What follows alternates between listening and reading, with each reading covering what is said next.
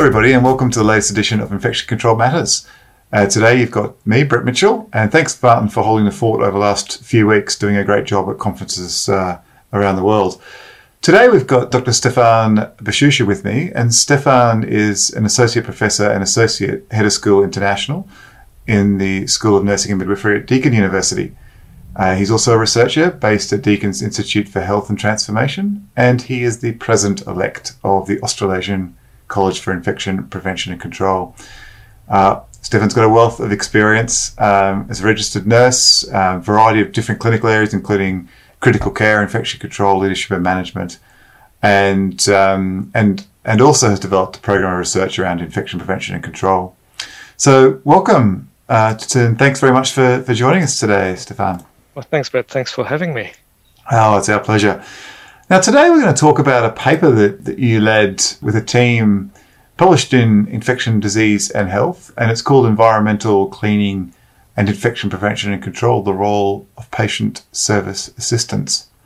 It's an interesting one, Stefan, because we don't see a lot of papers around infection control and, I guess, personal care assistants, environmental services. There's a bit of a dearth of those papers out there, isn't there? No, there is, and I think that's the reason why we wanted to do this project. So this is part of a student's honours project, and Jenny Sengo was really interested into looking at the nurses, so working in oncology, hematology, and looking at the nurses. And then we thought that it also, because there's such a focus on obviously infection prevention in this type of setting, we thought it'd be very interesting to look at also interviewing patient service assistants. And a patient service assistants in Australia, I mean, sometimes they're called porters, and I mean, they do... I was going to ask that question. What do they do? So this study was done in Melbourne, that's correct, isn't it? That's right, yes. Yeah.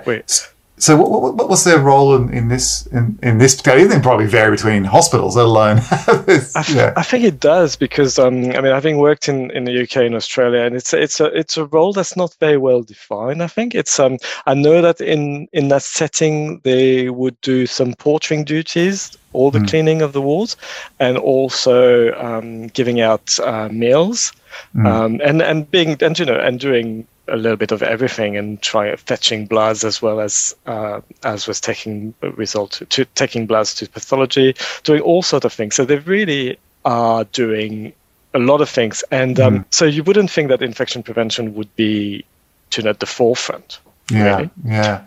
Do they do any in this setting where this study was undertaken? Do they do any personal care to patients or?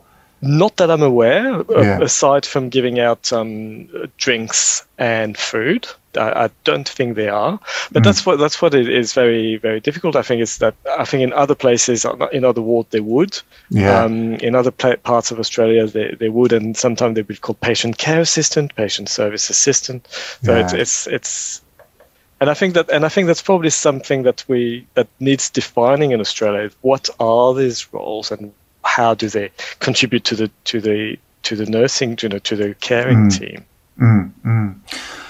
Okay, so tell us a little bit more about. So I guess going back a step, you sort of covered a bit there in your intro to this, but I guess the genesis for this study, an honours project, and just to try and learn a little bit more about the infection control aspects of this role. So on the ward where we did this study, the ward manager was very, very good, she wanted a lot of quality improvement, and part of it was looking at antimicrobial stewardship. So that's where really we started. We thought, they've done this project on antimicrobial stewardship. What do nurses actually know of that? So and then we thought, well, cleaning is a very important part of the infection prevention in this setting. So why don't we also see if we can interview? We're going to interview the nurses, then we also surveyed. So there was 3 components to that project. We surveyed all the staff, medical staff, and then we decided to interview cleaners to have a really wide breadth of expertise and experiences that we captured. The aim of the study then was their experience and understanding of patient safety broadly? Yes. Yeah, patient safety, but really with a focus on infection prevention and control. So we really, that's, I mean, as you said, it's a population that's understudied in a way.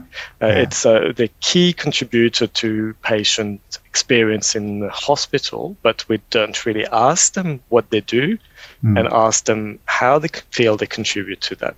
So now, just for the purposes of sort of a bit more background for our listeners, this is a haematology ward in a large Melbourne hospital. That's correct, in a large tertiary setting. Tertiary hospital.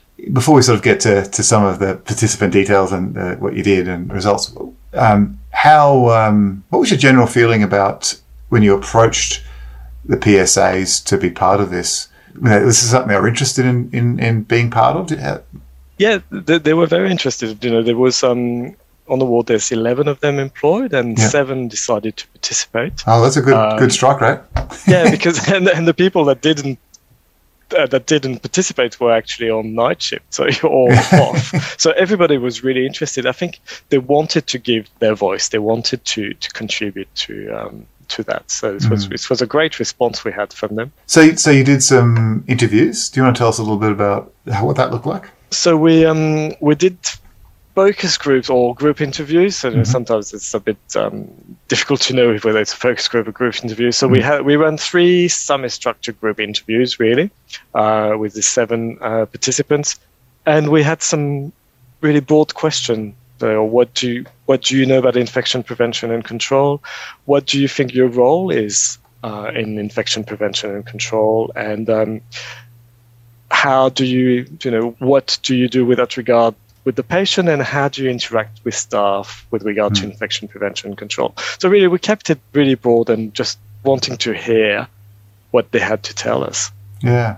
So, what did they tell you? Well, they really were aware that they had a major role, and they knew. So the wards has different areas where neutropenic patients are treated. So they really knew the differences between the areas, what they should do in some areas, what they shouldn't do. They knew about contact precaution. They knew about droplets, all these things. They knew about it.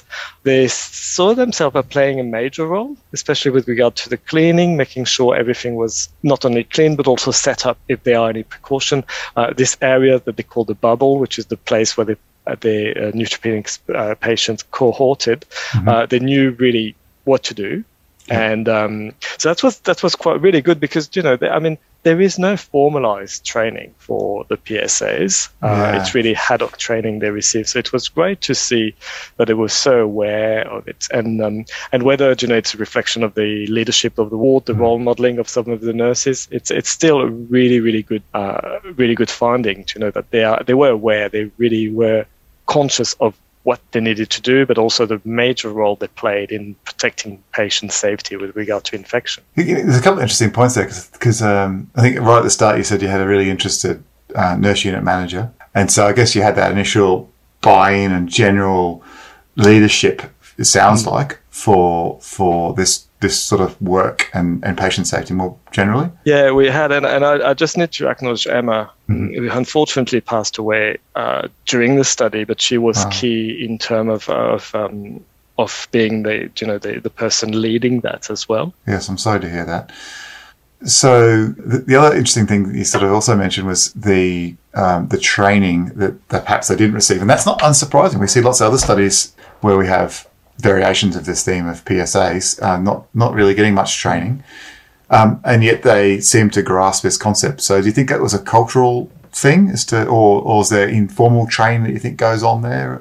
I think there was some basic training and requirement from the health service, and I think the fact that they had such a good leader at the time also made them probably more aware.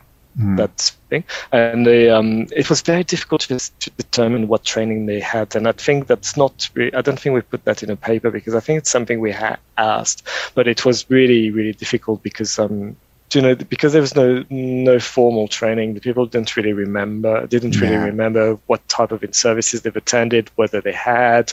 Obviously the infection prevention control team is around doing some auditing and all this, but because we did this just before COVID, collected the data. No, I mean, it's a good point because, if you ask someone do they get training, particularly if they've been in the institution for some time, they're probably going to say, I don't know, or don't recall.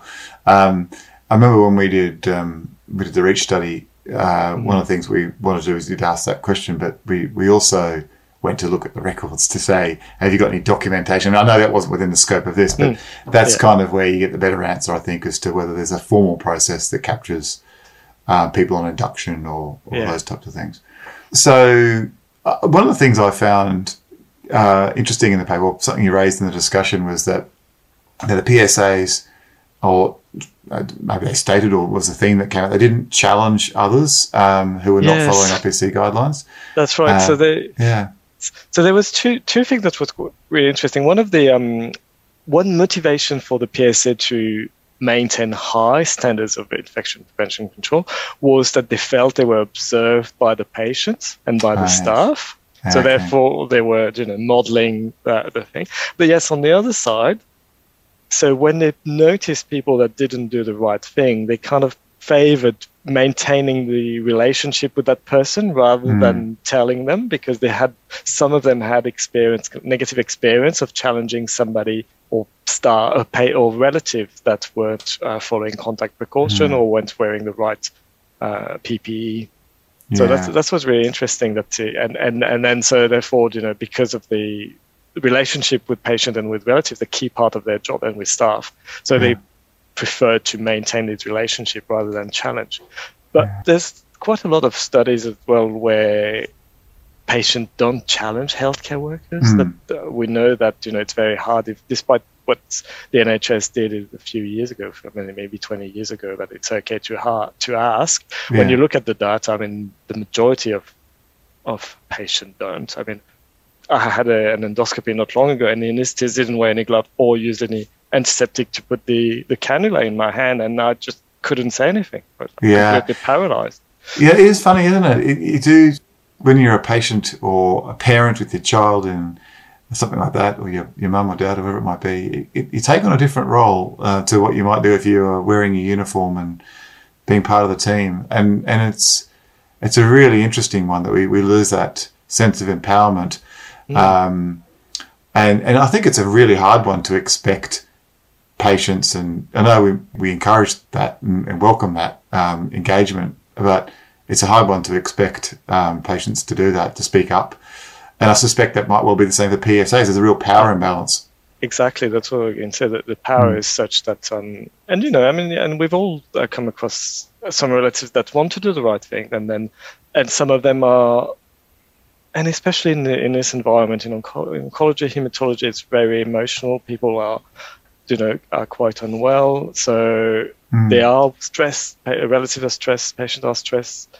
And it's sometimes they take it on staff, which is not right. But so it's more difficult, I think, so that's why this favouring the personal relationship was there. Look, where do you see this sort of piece of work going? Like, this is a it's, people might say, oh, look, one study, one ward, one hospital. And that's the challenge, of course, with a lot of things we do in infection control, but also when we're doing qualitative research. These things often spawn to much bigger things and much really important things as well. But before you answer that, I'd also say that these pieces of work are exceptionally important, because it's actually hard to do these pieces of work and to get engagement and to get people to express what's going on. So it's really a really good piece of work to be able to even achieve that. But it seems to me that there's more for you to explore here. What are your thoughts on next steps? Thinking, is it us that we're not giving, and I know you have done some work in environmental cleaning, are we not giving enough place to that in infection prevention and control? Are we focusing on the important things and clinician, but also, and we've seen that when you don't have the right environmental cleaning, it causes outbreak, causes some issue in terms of patient safety. So is it that we need to keep in mind that cleaning staff, PSAs, BCAs, staff that might not have the same level of training that our nurses or medics, also need to have a voice in that, and we need to include them in our work. And it's not easy, as you said, because no, I agree with that, Stefan. I think we haven't really provided a great voice for anyone outside of even actually clinical staff, nurses and midwives. exploring their understanding in that qualitative fashion about environmental cleaning risks. We don't do that a lot. And then if you look at that, the cleaning stuff, environmental service stuff, PSAs, there's really a dearth of information out there that people can then use to try and support practice change. So I think one of the big things that this study has been able to contribute to is to try and give that bit of voice to a group that otherwise wouldn't normally have it. I hope so, and I know that when I was talking to people about this study and this part of the study and the findings, I came across some people say, "Oh, well, you won't be able to publish that. People are not interested in cleaners." And I think we need to change that. We need to change that. They are part of our team. Yeah, they're critically important. Critically important, vital part, and we see that it falls over when we don't have them. So they need to have that voice. And yes, we probably, when we design project, when we write the grant, maybe we need to think about including this section of Absolutely in there. Absolutely. Look, thanks so much for your time and coming on the podcast and having a chat about this paper. And I wish you and your team and the best with the other parts of the project that intertwine with this too. Thanks, Brett. And look, thank you very much to our listeners for joining us in this latest edition of Infection Control Matters. And until next time, it's bye from me.